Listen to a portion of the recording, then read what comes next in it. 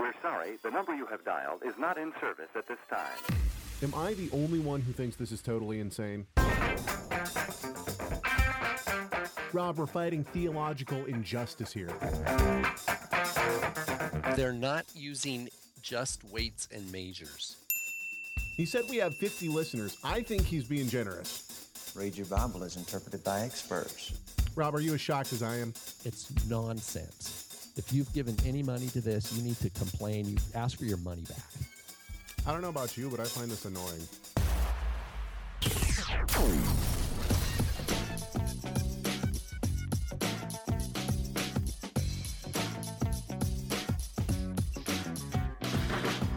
What up, and shalom. Welcome to the Rob and Caleb Show. My name is Caleb Hegg.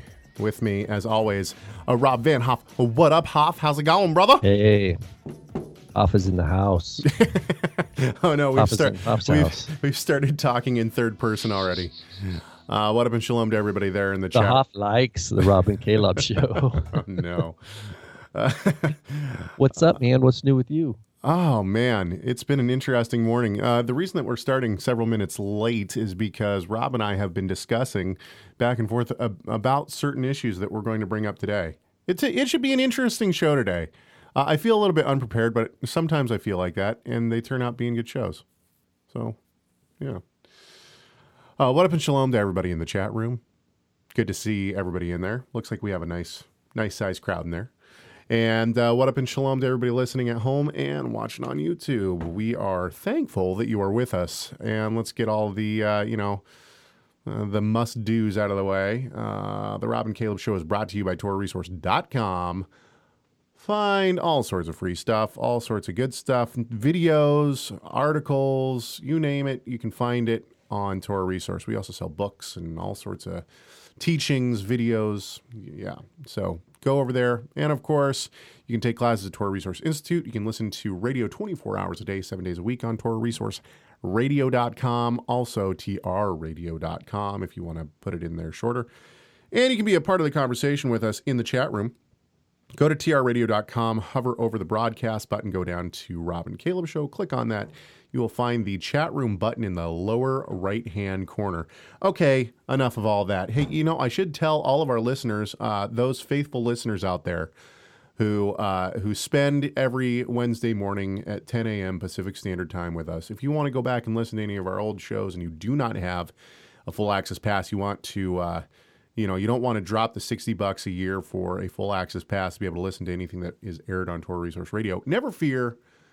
The Rob and Caleb Show is here for you. That's right. Season 2 of the Rob and Caleb Show, which the last episode we did for season 2 was, I believe, the first week of December. That sounds about right. Season 2 is coming out probably today, maybe tomorrow. It's going to be, so you can go back and listen to all of them. And I thought season 2 was, I keep wondering to myself, what are we going to talk about next? We've pretty much covered everything. We changed our tone a little bit, I think. Didn't we? Well, we think we did. Our detractors say we certainly did not. Okay, well, before we go on, we got a couple of good segments for you today, I hope. I should say also, as always, Gary Springer is our programmer. Can't forget the support that we get from all the guys out there. Gary Springer is our programmer today, as he is all the time, and not just for this show. Gary Springer is the lovely person who programs all of Torah Resource Radio. So if you're listening to it on Torah Resource Radio, it's because Gary programmed it. So thank you to Gary for our programming. Mark Randall's in charge of our chat room and anything that has to do with the web. He's the guy who keeps it all going. Thank you to Mark Randall for doing that. And okay. So I think it's probably time to hear what Rob has for us in terms of the nonsensical gematria. Let's do that. It's Rob's gematria.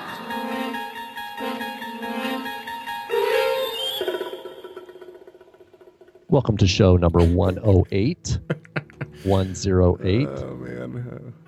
And we have some gematria for you all today. So put on your mystic hat.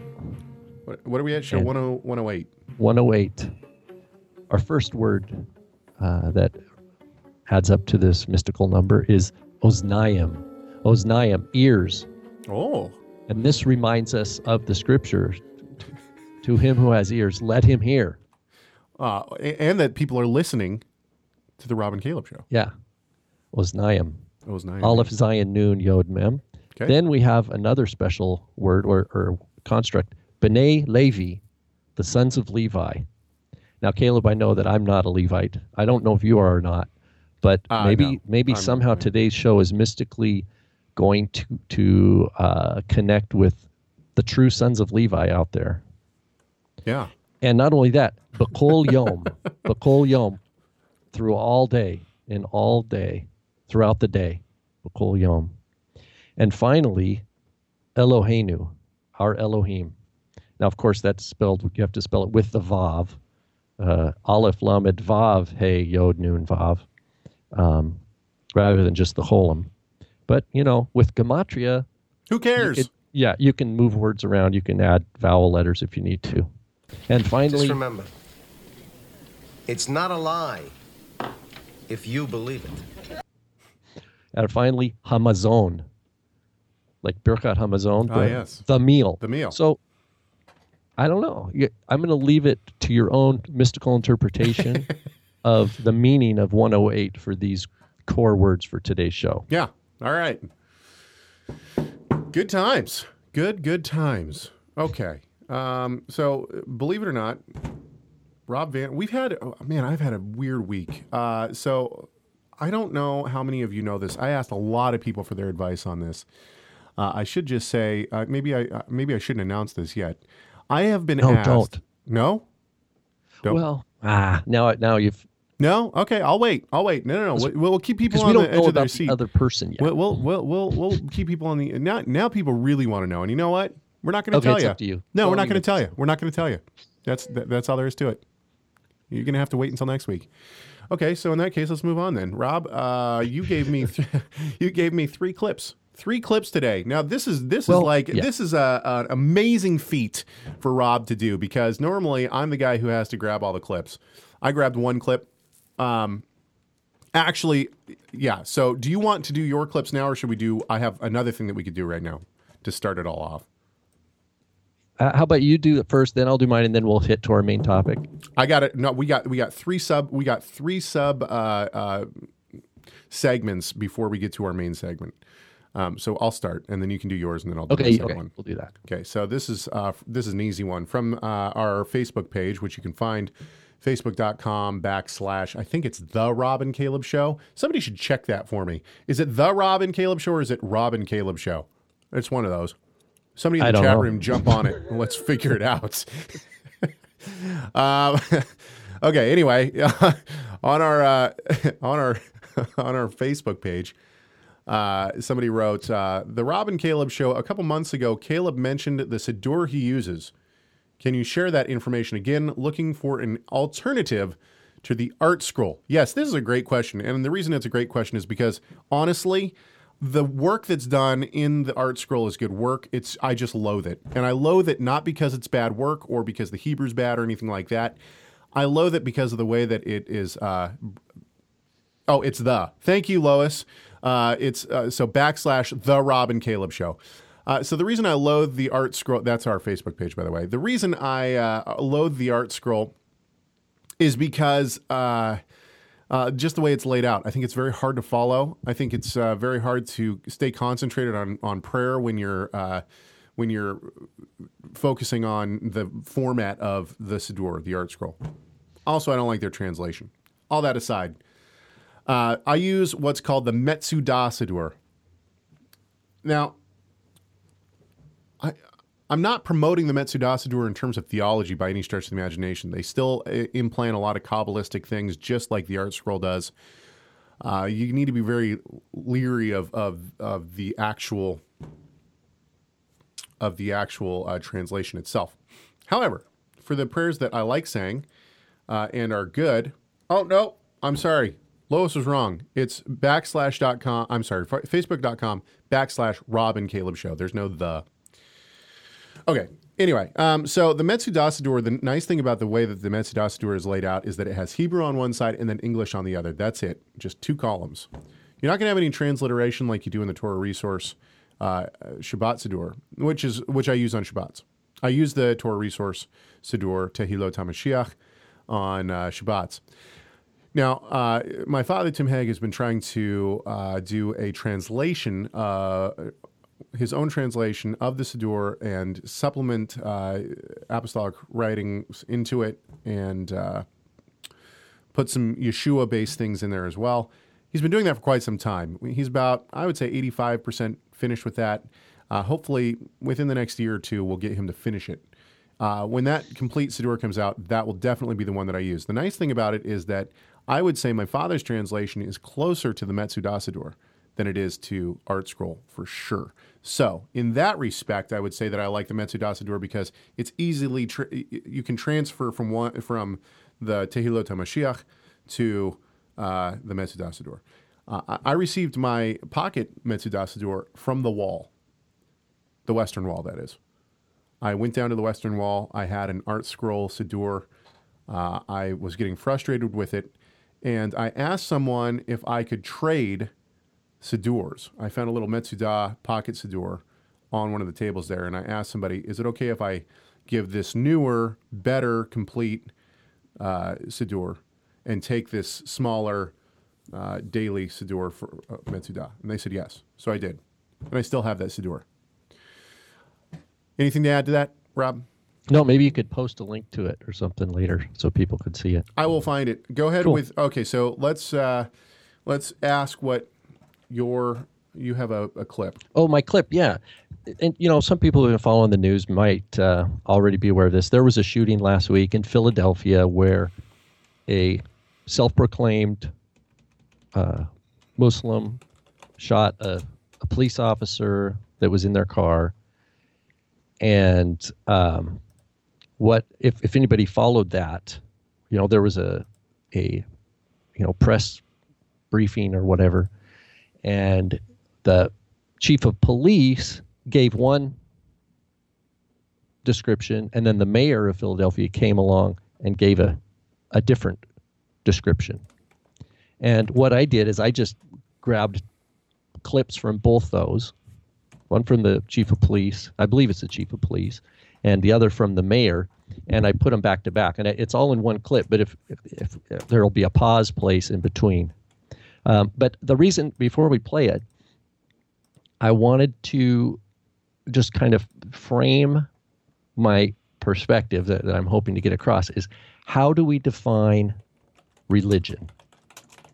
Some people might have read, I made this little article about Duplo Legos a couple years back. You can read it on Messianic Publications. I think Rob Roy's got it up there. And it's just one way of framing the issue of when we use terms that are so vague or abstract that we think we're talking about real things. We can fool ourselves to think we're talking about real things when in fact it's really nonsense. And we get into this when we talk about, quote, religion or, quote, Judaism or, quote, Christianity, and in this quote place, it has to do with something called Islam. And so that's kind of the setup, dealing with abstract terms versus a concrete expression of faith, of a person's religion. And how do we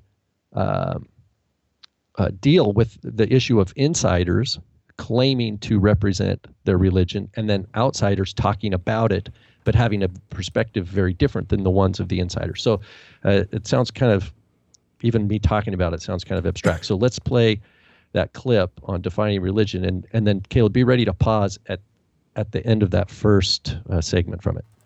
The suspect in question is a 30-year-old male from Yaden. He has a Philadelphia address as well, I believe. Has confessed to committing this cowardly act in the name of Islam. According to him, he believed that the police defend laws that are contrary to the teachings of the Quran. Okay, pause. Okay, so that is the shooter's own words. I mean, that he said and we're taking, of course, I don't have the recording of his actual words, but I'm taking the police chief's word for it, that this guy is saying, yeah, I did this. Yeah, it's in the name of Islam, and that I am protesting the laws that you police officers are defending because it's a non-law, because it's contrary to the laws of the Quran. Okay, that's the shooter's testimony. Okay, now if you just continue that clip, it'll be the mayor's. Now, these were not back to. I don't know how much time was between these two, but I believe these are both from the same overall press briefing. Okay, sorry. In no way, shape, or form does anyone in this room believe that Islam or the teaching of Islam has anything to do with what you've seen on that screen. That is abhorrent. It's terrible, and it does not represent the religion in any way, shape, or form, or any of its teachings. Okay. So, if we're just a listener here, who are we to believe? I have a guy who was dressed in traditional Muslim. I don't remember what the garment, the overall. Oh man, now you're testing me here. But anyway, whatever that garment is called, is it a frock? It's not a frock, is it? It's like not a large. There's a name for it. Yeah.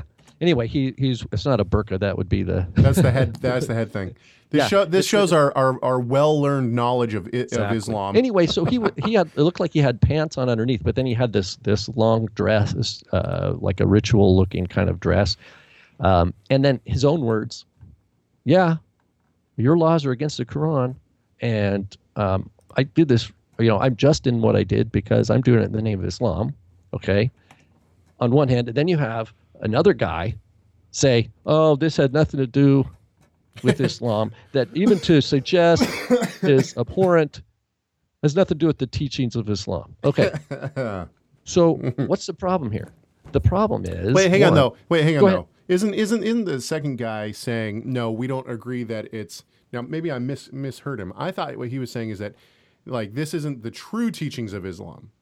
Like, we disagree with this being the teaching of Islam. Let's listen to it again. Where were we? 20? Which one? The second half? The second guy. Hang on. Yeah. Okay. In no way, shape, or form does anyone in this room believe that Islam or the teaching of Islam has anything to do with what you've seen on that screen. Okay, so what he's saying is the people in this room, we don't agree with this guy. I think that's what he's saying. Like, we don't agree that Islam teaches this. This guy says it does. But what we're saying is this guy's a terrorist. He's out of his mind. He's a moron. Okay. So let's say that about the mayor. So is the mayor going to tell us what true Islam is then? Yeah, I think he would. He would say it's a religion of peace, right? Is he in a position to define what Islam is? And then who? So then here's the question: who's in a position to define what religion is true? Oh, this is going to tie in well to our main. In other words, well, let's look within Christianity. Just in the same issue. Oh wait, hang on. Now Adam brings up a great point. He says George Bush taught us that Islam is peace. So is George Bush? I don't remember that. But yeah. Well, there we go. It's where we have a politician defining what a religion is and is not. When you have someone foot on the ground actually acting. Well, it's the same thing with like ISIS, for example. In Syria, they believe they are true Islam, right? Mm-hmm. But then you'd have, Islam's a religion of peace. Islam wouldn't do this kind of thing. Now we're getting in an ideological polemic, or basically ideological war of who gets to define what is the true, quote, Islam. And here's the problem. It's an abstraction. The idea of Islam is an abstract term that is never going to be fully defined, because each community is going to come along and say, no, we are the true Islam. Just like you say, we are the true Mormons. Those other Mormons aren't the true Mormons. We still believe in polygamy. The LDS has gone liberal by rejecting polygamy. We're the true Mormons. You have the same thing in Buddhism. You have the same thing in Christianity or in Judaism. Why? Because each of these big umbrellas doesn't help. It doesn't serve. It's too fuzzy. And that's why I get back into the Duplo Legos here. How is it helpful for our education to have the shooter say Islam is this, and then have the mayor of Philadelphia say, no, Islam is this? Okay, let me play devil's advocate here for a few seconds. Okay. So you had the same kind of thing going on in Jerusalem in 1948 when the guys walked into the King David Hotel, which was really the British intelligence, right? And they put the bombs in the basement, and they walked out. They called. They said there's a bomb in the hotel. They didn't believe them. They blew the hotel up, and a lot of people died. Okay, so the question is that, I mean, were they doing that in the name of Judaism, and would we say that was a correct representation of Judaism? Well, it's like the guy we read a couple of weeks ago. Was it the guy who said he wants to get the vampires out of Israel? Yeah. Talking about Christians are vampires because they drink blood. What I'm wondering is, are you saying that no one is able to define what a religion is?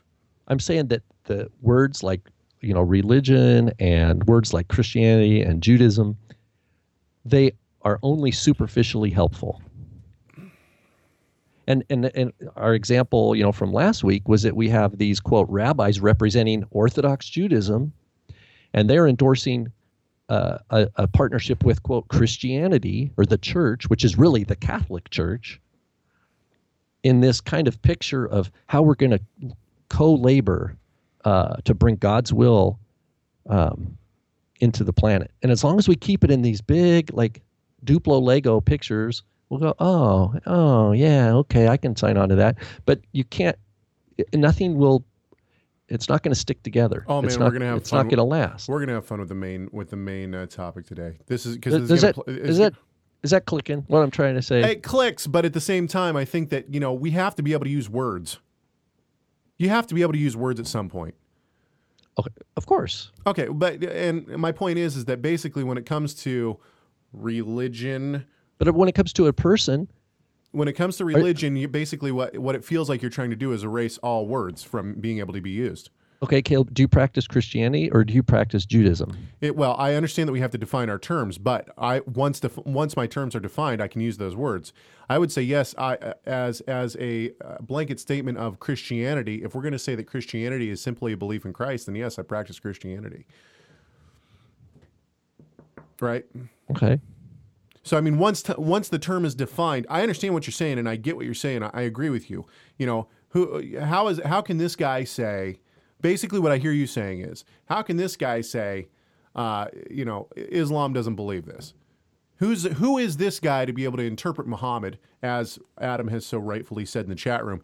Who is this guy to be able to interpret Muhammad and his motives and his beliefs, his faith, and what he was trying to convey? When he's not he has no skin in the game. Yeah, he's not a Muslim. He's not, and it's in his advantage to promote tolerance as a mayor.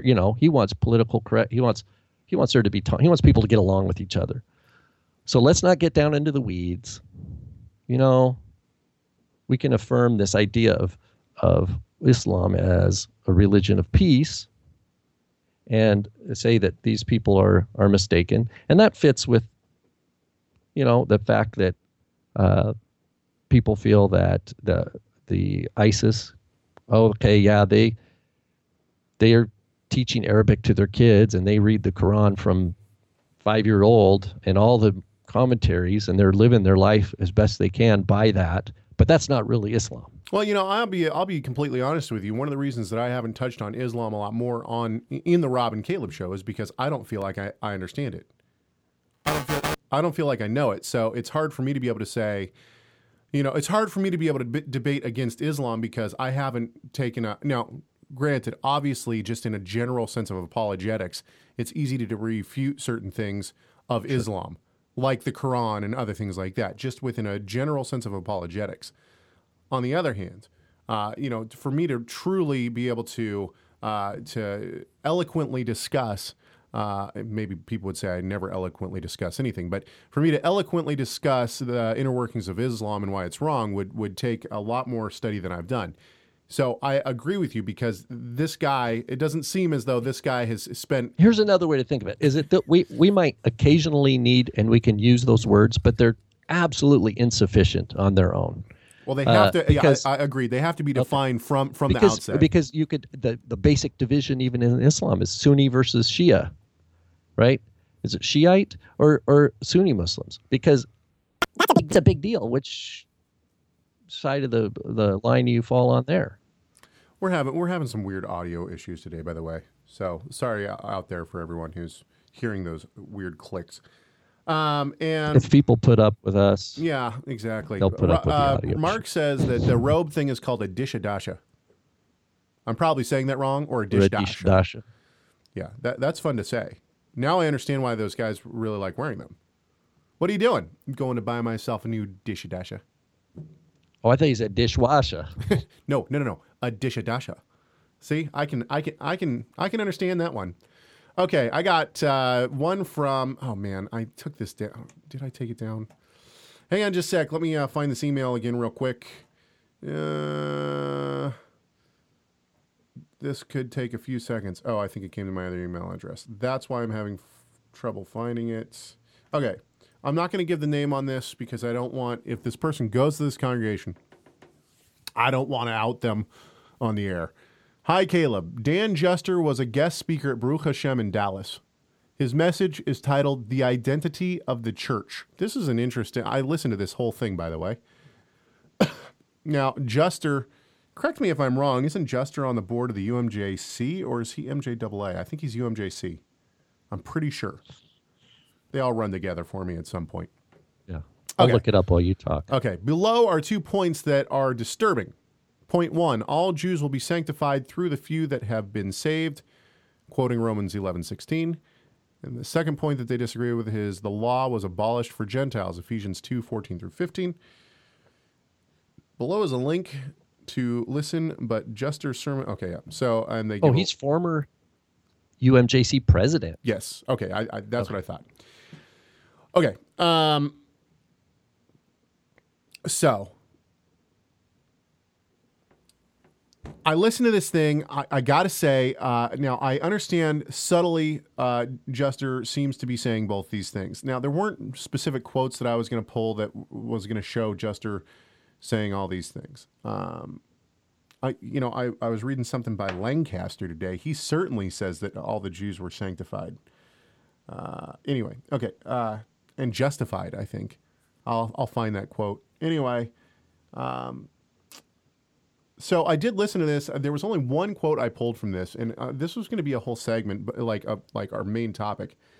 But you know what? I didn't find enough to really make it a full show. Listen to this though. This is from Dan Juster. He now lives predominantly in Jerusalem, I believe. And now I'm going to jump the gun and tell you, I think what Juster is preaching here is the exact same thing that Mark Kinzer from the UMJC, another UMJC guy, teaches in his book, which is that the church is the actual plan for the Gentiles. The synagogue is the plan for the Jews, even if they're believing or not.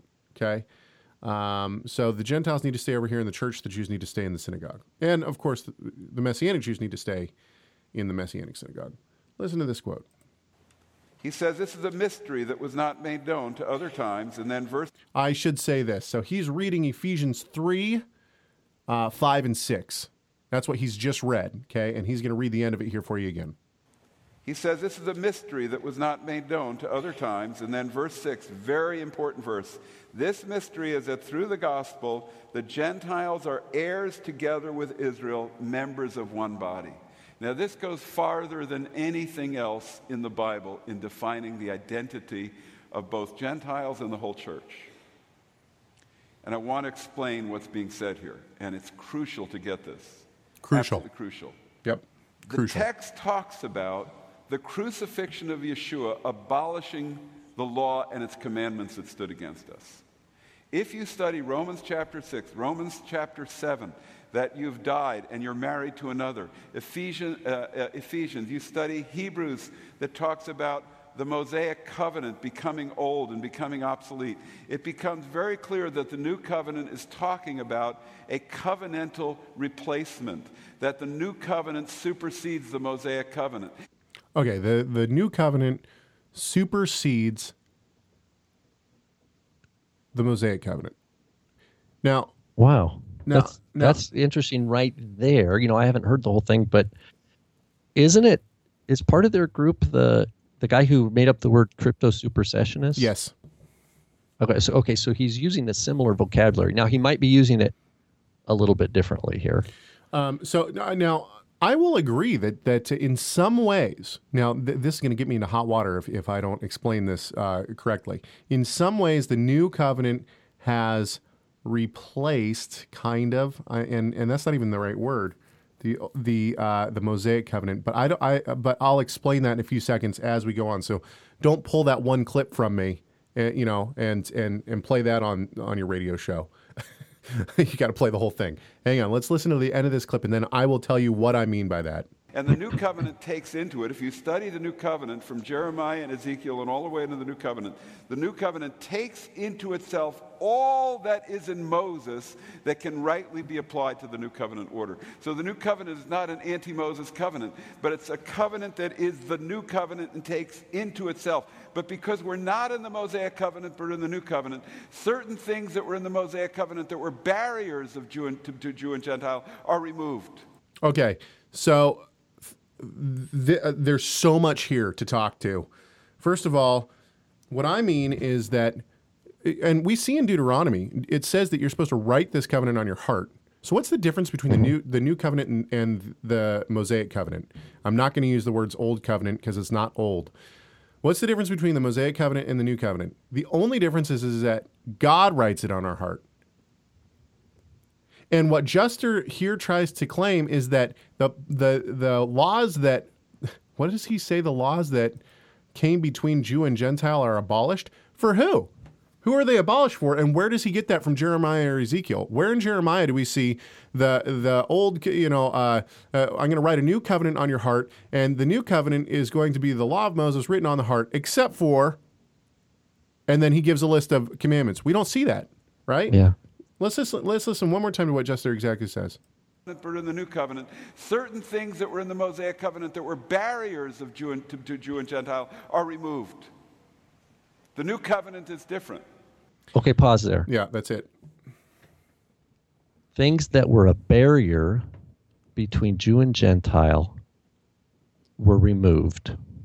So what I'm understanding is that he says there are things in the Torah of Moses that prevented a relationship to worship the God of Israel between Jews and Gentiles that now has been removed.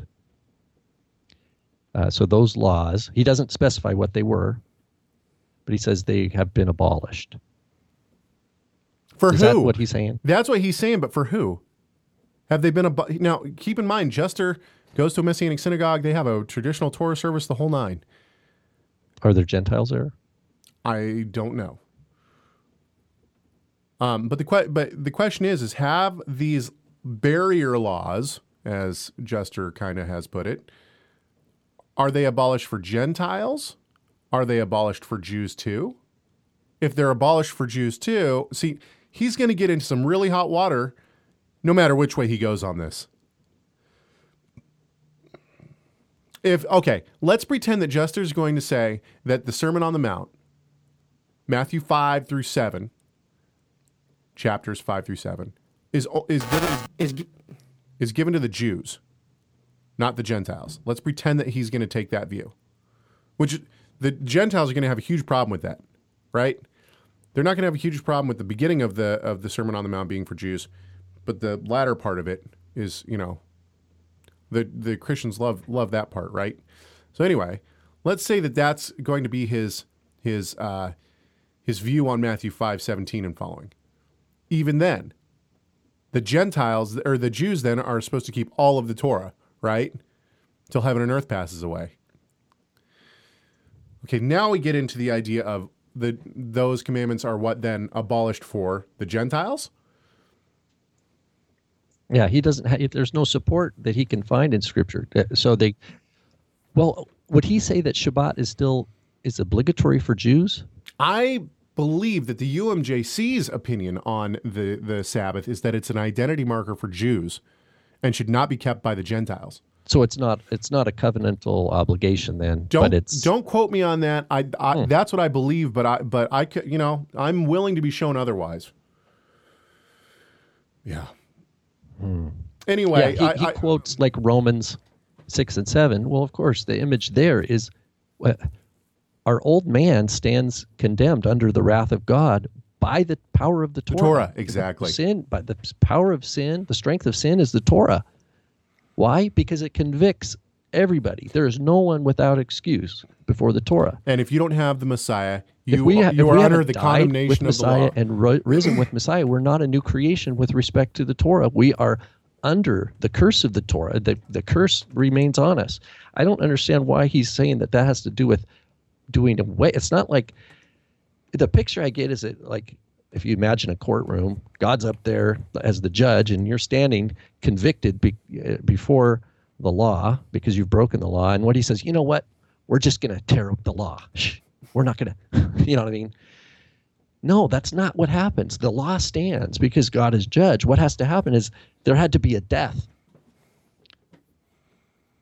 Okay. And participating in the death of Yeshua, who, though he was a tzaddik, he was without sin. He died, and death had no grip on him. By his grace, we have new life in him. But we can't participate in the life of Messiah unless we first participate in that death. What I see Jester doing here is putting more onto the new covenant than what's in the Word. He is putting his own preconceived notions of what the new covenant is into the text. He wants to hold the line, let Jews be good Jews and Christians be good Christians. And here's back to my argument about this. It does fit with the whole Philadelphia thing. As long as we stick, it's almost like he's using the language of the mayor. In other words, too much on the abstract, too much use of abstract terms and commitment to abstract categories rather than clarity of definition. He's too much in the abstract realm. That would be my opinion here. And I think his reading of Hebrews is misguided as well. But Hebrews is talking about the Aaronic priesthood. It's so clear. I mean, it's all about the Levitical priesthood, and that the temple was getting worse and worse and worse. There was political corruption, and they knew from Yeshua's words that it was on its way. Not one stone would be left upon another. That's whether we put the temple or put Hebrews authored before the destruction of the temple, or maybe right on the heels of it. In any case, all the confusion in the air about what do we do? What do we do? We have no Levitical. We can't keep the Torah according to Levitical laws now. What's going to happen with atonement? I mean, he totally removes that crisis of faith, of Torah piety that's very real, and just goes to the abstractions. Oh, see, it was abolished. It was done away. I don't get it. And maybe, he wrote a book on like Christian support for Israel. I wonder how much, not to turn everything into economics, because God knows his heart. God knows our hearts. I can assume the guy's doing the best with what he knows. But hey, I wonder how much funding comes from evangelical Christian world. They don't want to. He gets funds from people who don't want to be told that they have to keep the Shabbat. He's got his doctorate. From an unaccredited Florida university. Okay, fair enough. Now, that doesn't mean anything. Torah Resource Institute's not accredited. That's true. I have to say this about Jester. I'll give the guy some kudos on this. He's a dynamic speaker. He is interesting to listen to. He captivates the audience. There's no doubt about that. But he's definitely wrong on the new covenant, in my opinion. So yeah, it doesn't gel with my reading. I think he's misrepresenting Romans 6 and 7. I think he's misrepresenting the Epistle to Hebrews. I think he's misrepresenting Paul's argument in Ephesians. It's just totally. I got an off-topic question for those in the chat room. Is it too provocative to play a clip that uses the word CRAP on the Rob and Caleb show. Because Rob sent me something, and I know that there are little ears that listen. I've been pondering this. I think if we had an all older audience, it'd be one thing. But I know we have young homeschooling children listening who can probably spell already and know exactly what I just spelled out. But we do have another new sound clip from Mr. Van Hoff, and this one will go onto our soundboard. Well, I don't like to judge people, but that's wrong. Perfect. Okay, let's get to the topic at hand. By the way, for anyone who wants to know, I put an Amazon link on the Rob and Caleb Show Facebook page to the Metzudas Hadur. Okay, this is what we have from our friend Frederick. He says, can you guys comment on this paper? It's gently, perhaps, targeted against Brother Tim's teaching. Tim Hegg from the introduction, page 1. Okay, so, and now this is from he gives a link to this. This is from James Pyles, who writes a blog, My Morning Meditations. Morning Meditations has been going for quite some time. He has a huge readership, I believe. At least he makes it out to be that way. And I know a lot of people who read his blog, so I agree. And I've actually had some back and forth with him before. This article is actually from 2012, September 24th, 2012. So it could be out of date. I don't know. And so he begins by quoting my father. And this is basically a response to my father's article, What Version of the Mishnah did Paul read? Okay, so he's going to start by quoting my father. I put this in your show notes, but I will read it here for those who do not receive the show notes.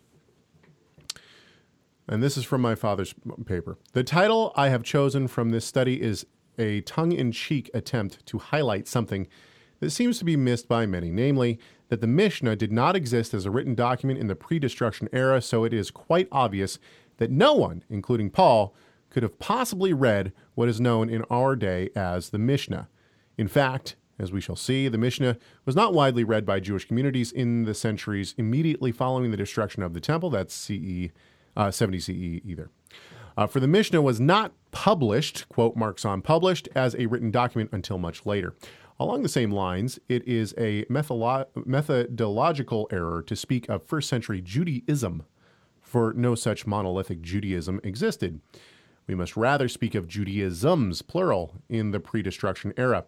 Granted that a variety of Judaisms extant in the first century surely had some things in common, Shabbat, circumcision, the Tanakh, etc., it was nonetheless their clear and, in some cases, radical differences that produced the very variegated Judaisms of the era. Unfortunately, the presumption of some in the Messianic movement, in that the later corpus of rabbinic literature present a monolithic, historically accurate description of the Judaism practiced by Yeshua and his disciples. Tim Hegg from the introduction, page 1 of What Version of the Mishnah Did Paul Read? 2012 Torah Resource. Okay, so I'm going to skip the introduction of this. He talks about how he found this article, that kind of thing. And then he goes on to say that he's met my father, Tim Hegg, before.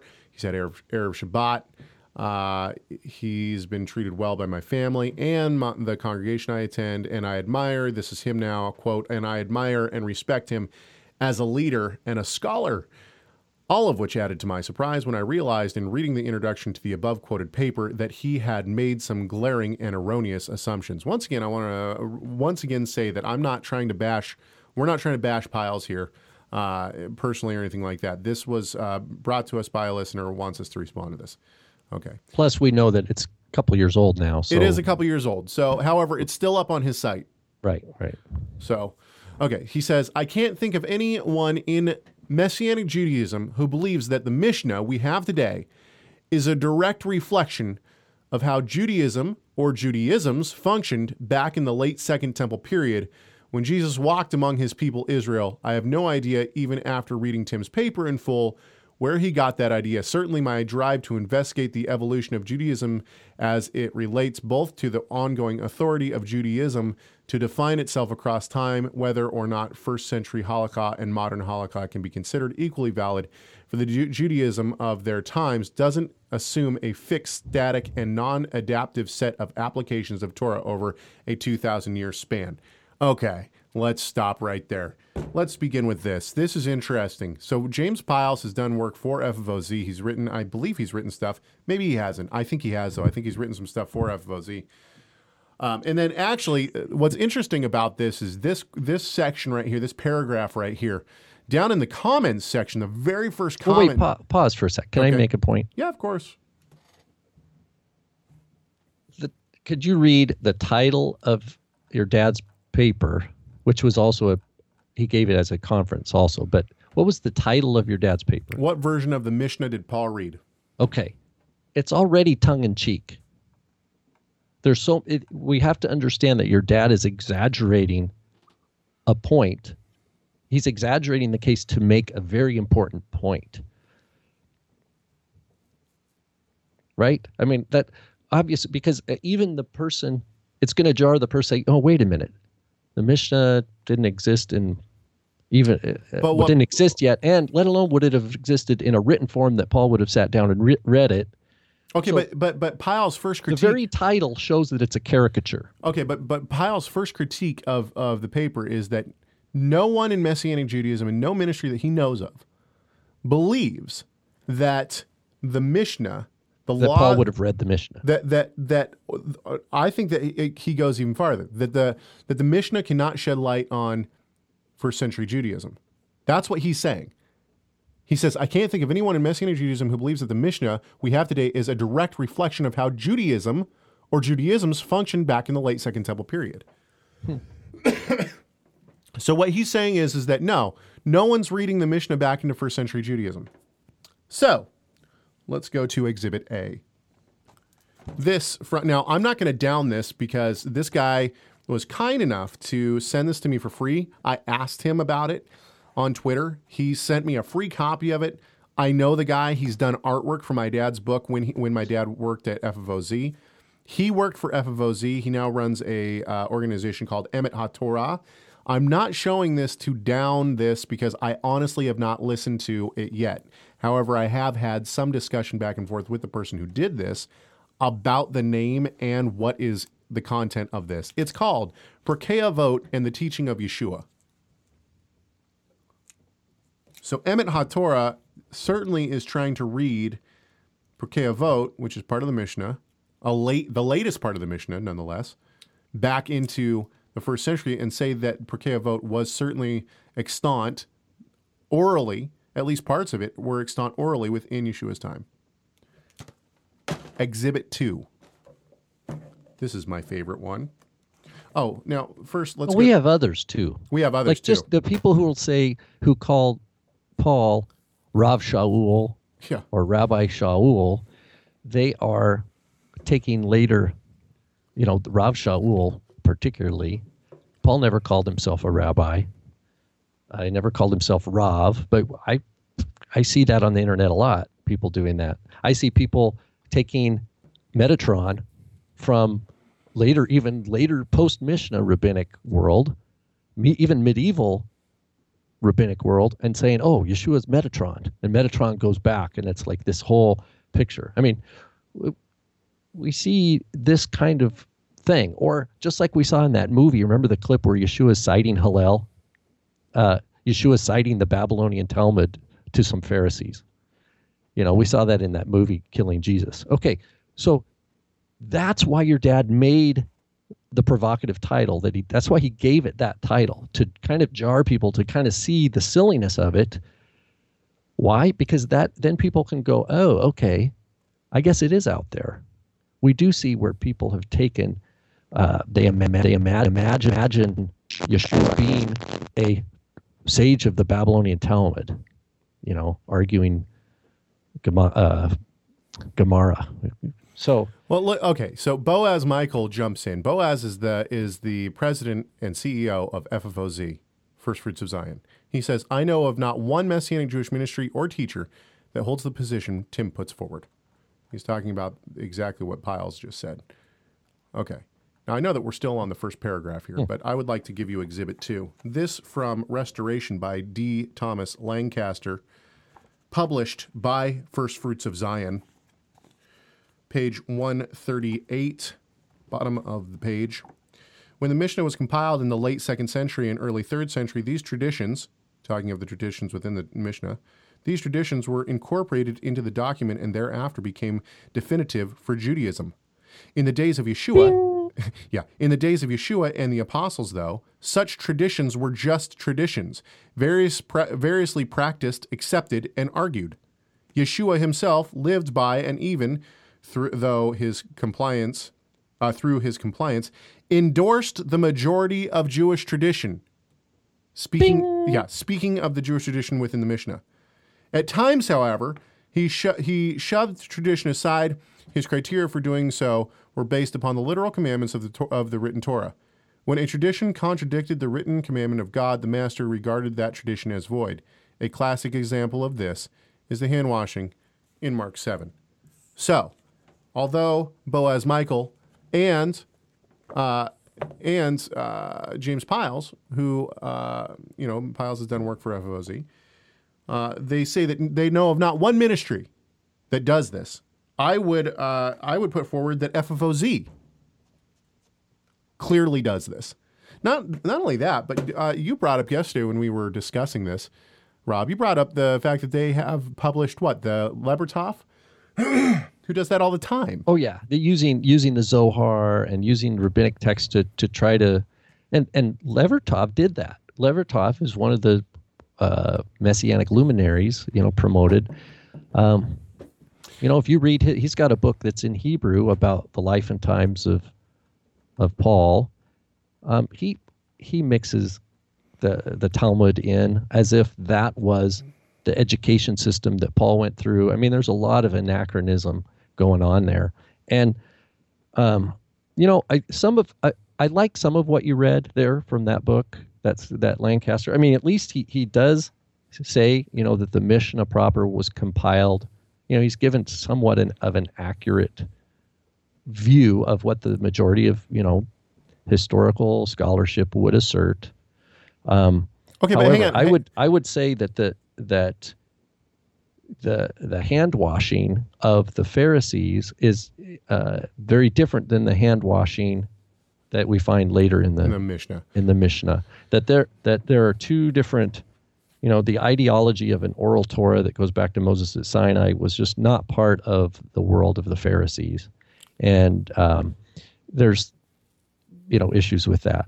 And I think another angle is that there are people in the Messianic world. Now, I know I've encountered them. I just to be upfront, I can't remember off the top of my head. I'm sure I could find it. That read Acts 15 as the Noahide laws. Oh yeah, and that's the now the other there might point. not be. I can't think of any particular Messianic ministry off the top of my head, but I know there are popular teachers. I think Dr. Keener might be one of them. He is, and but Lancaster does it himself. Who will equate the Noahide laws with Acts 15. And that's another example of anachronism. I got quotes right here from Lancaster talking about the Noahide laws in Acts 15. Some critics argue, this is a quote, some critics argue that since the rabbis formulated the list of 7 laws subsequent to the days of the apostles, those laws are not relevant to the context of Acts 15. On the contrary, the apocryphal book of Jubilees, 150 BCE, demonstrates that the theological concept behind the laws of Noah already existed well before the days of the apostles. He then quotes that. He called it the apocryphal? Yes. Okay, Jubilees is not apocrypha. Okay. Apocrypha is those books that are in the Catholic canon that are not part of the Protestant canon. That's what the apocrypha is. Jubilee's not part of that. That's he's misusing that term. Anyway. Okay. Okay. That's neither here nor there. Well, neither here nor there. Then he quotes that. Okay. Which is Jubilees 7:20 through 32 is what he's quoting here, and we could read that if we wanted to. Anyway, that is not to say I'm going to go on with his quote after he quotes Jubilees 7:20 through 32. That is not to say that the apostles considered observance of the laws of Noah or the 4 laws of the apostolic decree as sufficient for attaining salvation. The laws of Noah offered Gentiles a baseline for ethical moral conduct, but salvation came to the God-fearing Gentile believers through the grace of the Messiah Yeshua. Okay, so basically he's still reading the Noahide laws, which we find much, much, much later, back into Acts. My only point in this, I know we've spent a significant amount of time on this first paragraph, but for Pyles to assert, and for Boaz Michael to say that they don't know of any ministry that does this, the ministry you work for does this. That's the point. Let's keep going with Pyles here, because this is going to get interesting. I know that, that we're going to have a long show today. I can already tell. I remember there was a FFOZ teaching about the 2 souls, that you have an animal soul and a spiritual, a divine soul. I remember that.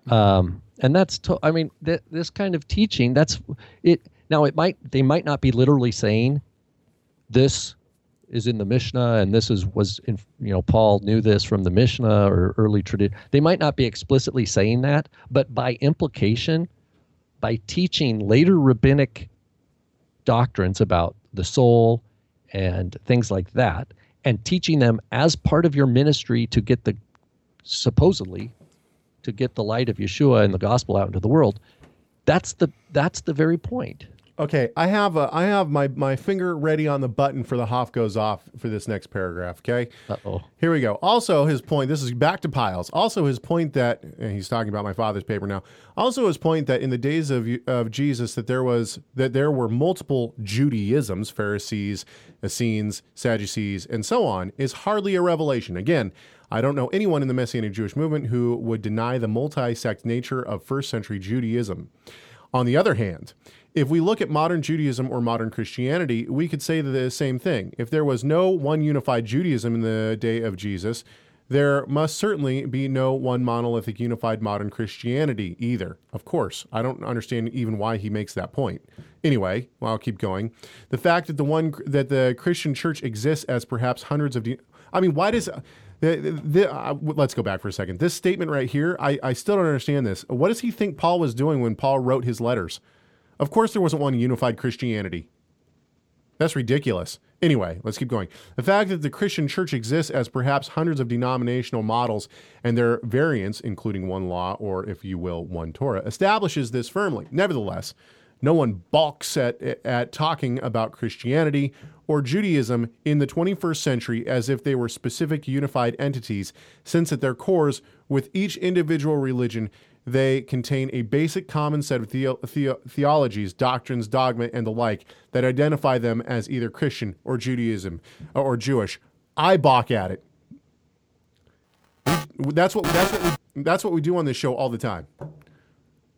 The 21st century, Rob and Caleb, here we are, balking at the idea that there was one unified Christianity or Judaism in the first century, or even today. Let's keep going because this is going to get fun. It's as if Tim constructed a very well-written and organized paper based on faulty assumptions about Messianic Judaism.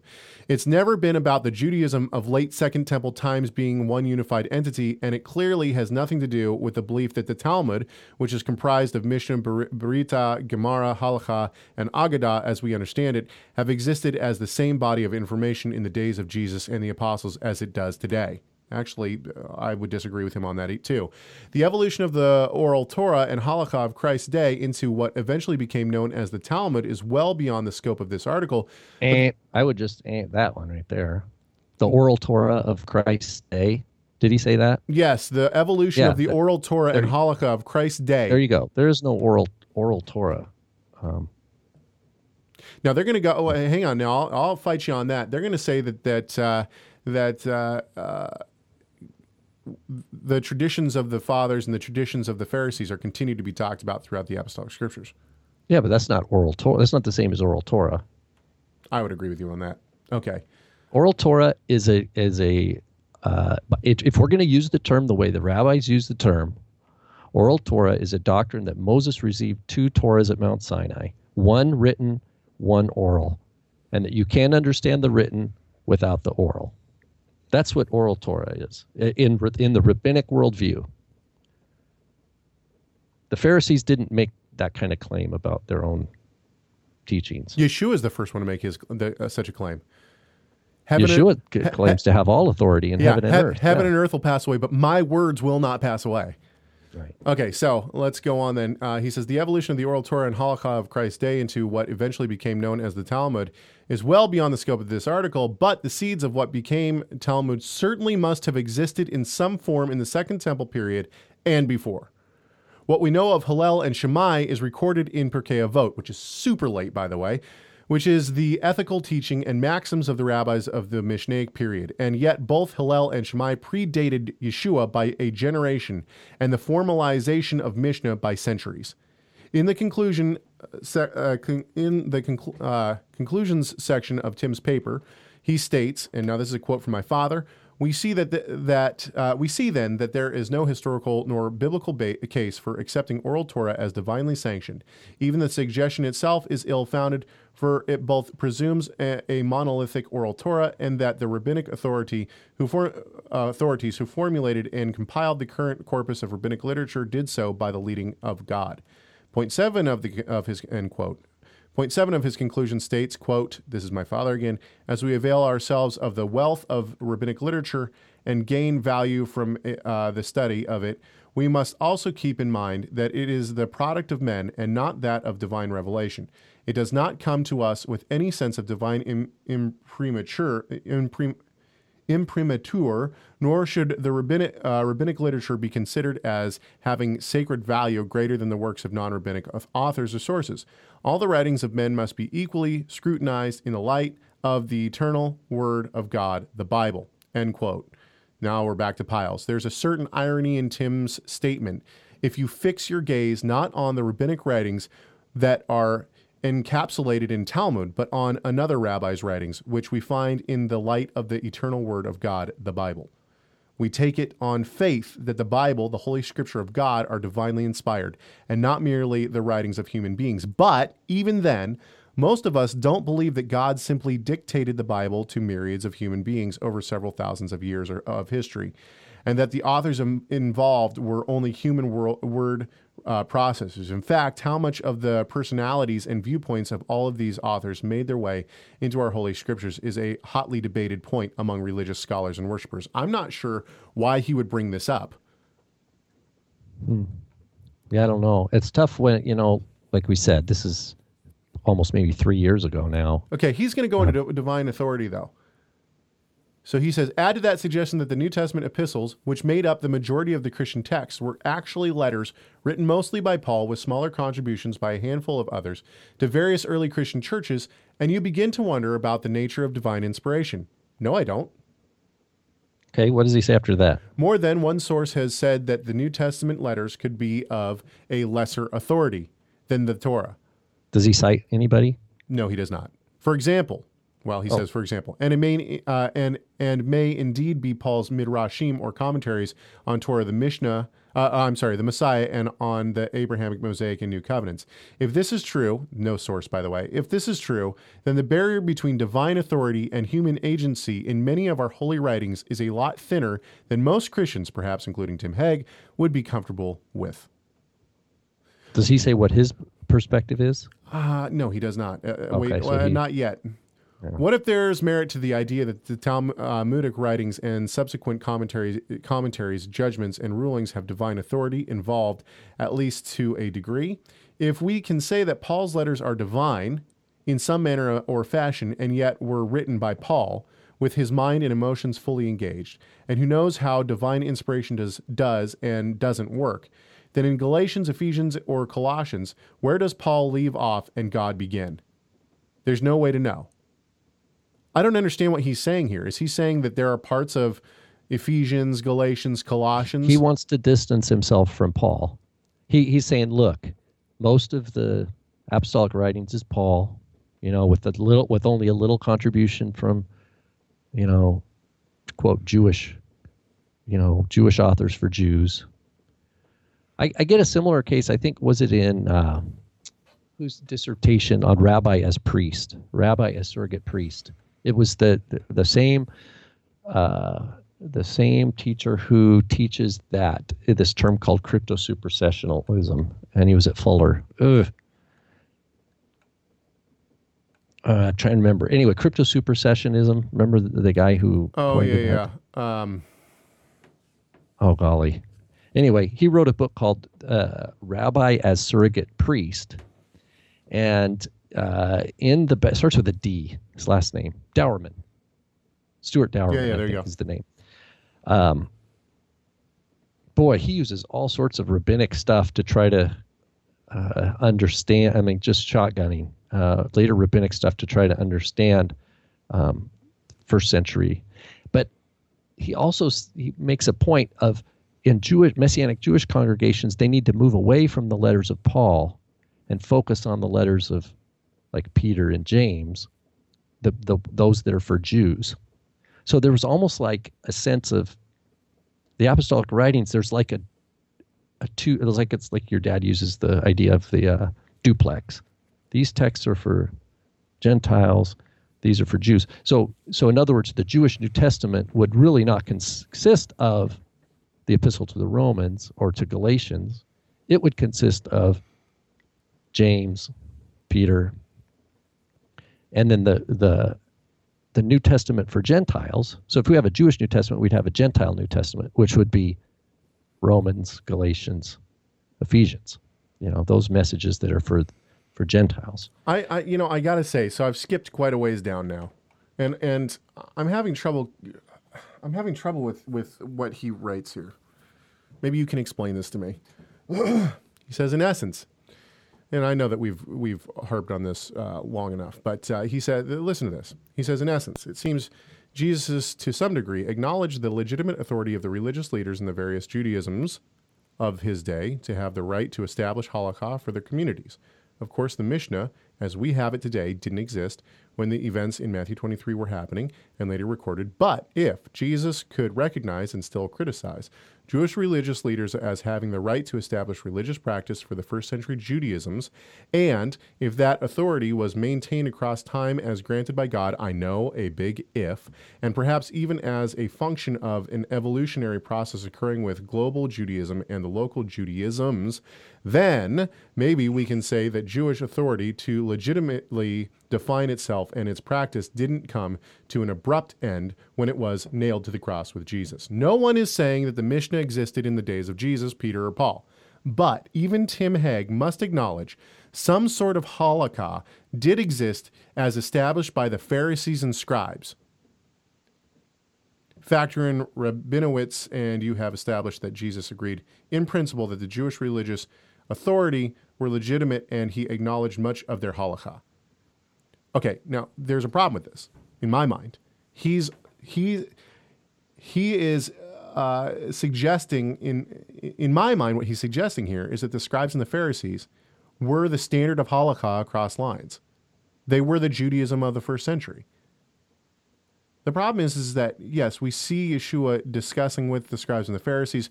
Rob and I disagree on this. I think that Yeshua actually held to a more Pharisaic, or would have possibly even considered himself a Pharisee. Rob doesn't agree with me on that. Fair enough. Let's not get into it right now. But the point is that he discusses with the scribes and the Pharisees predominantly within the apostolic scriptures.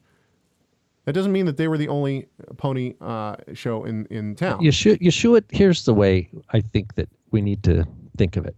Yeshua didn't come to endorse a certain political or religious party.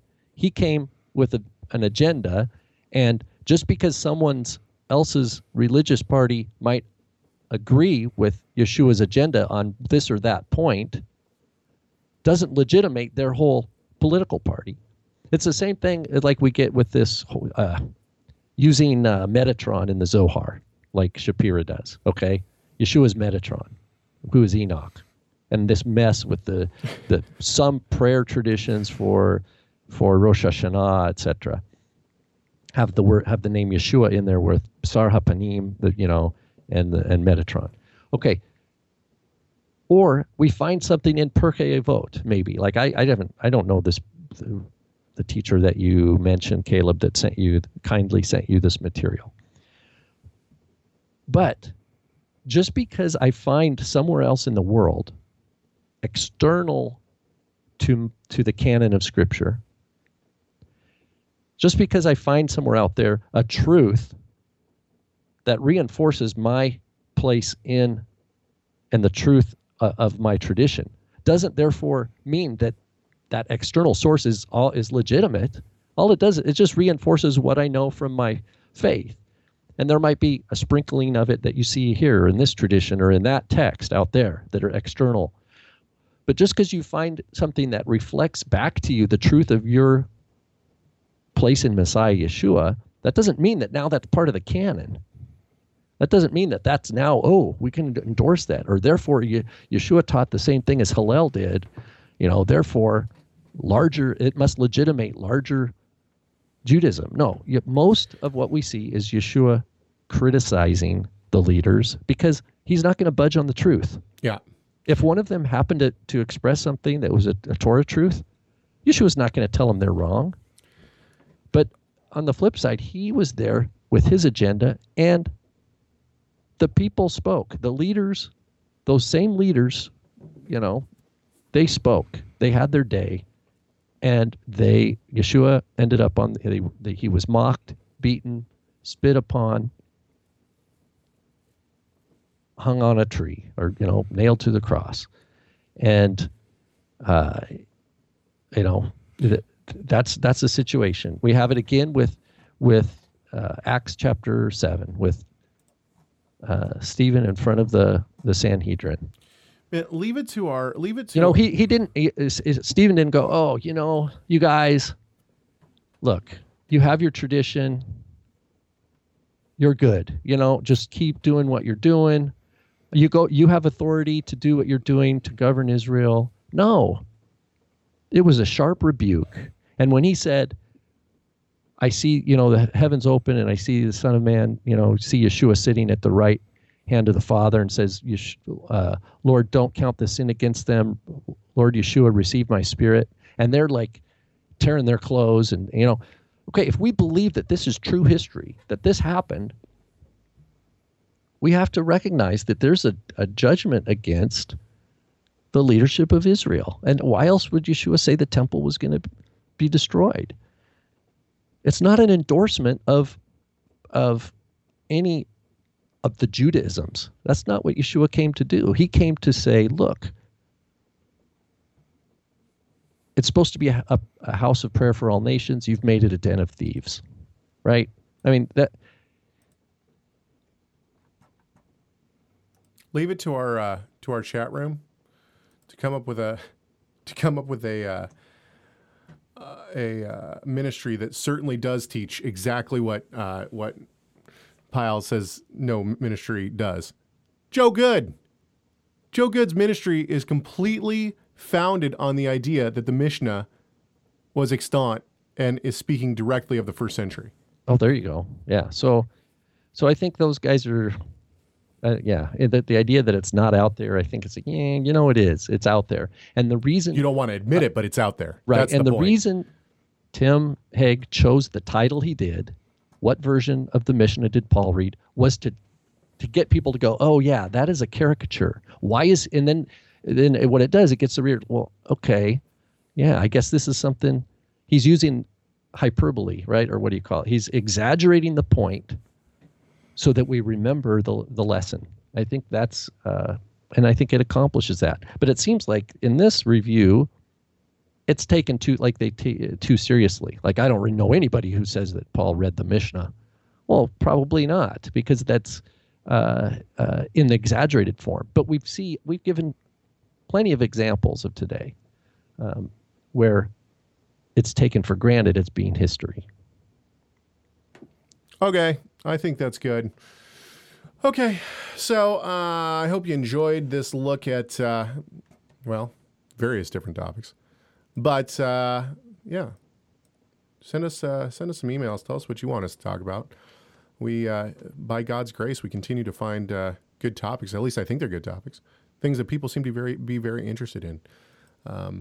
Yeah. Anything else, Rob? Nope. All right. Send us emails, chegg@torahresource.com, rvanhoff@torahresource.com. Don't forget to like our Facebook page, facebook.com/Rob and Caleb Show. And, of course, you can find Torah Resource on Twitter at Torah Resource. You can find Torah Resource at TorahResource.com. And you can find my YouTube page where you can find all sorts of videos, youtube.com/Caleb Hegg. I think that's about it for us. So I hope that what we have talked about today in some way has given some insight and has glorified our great God and Savior, Yeshua, the Messiah.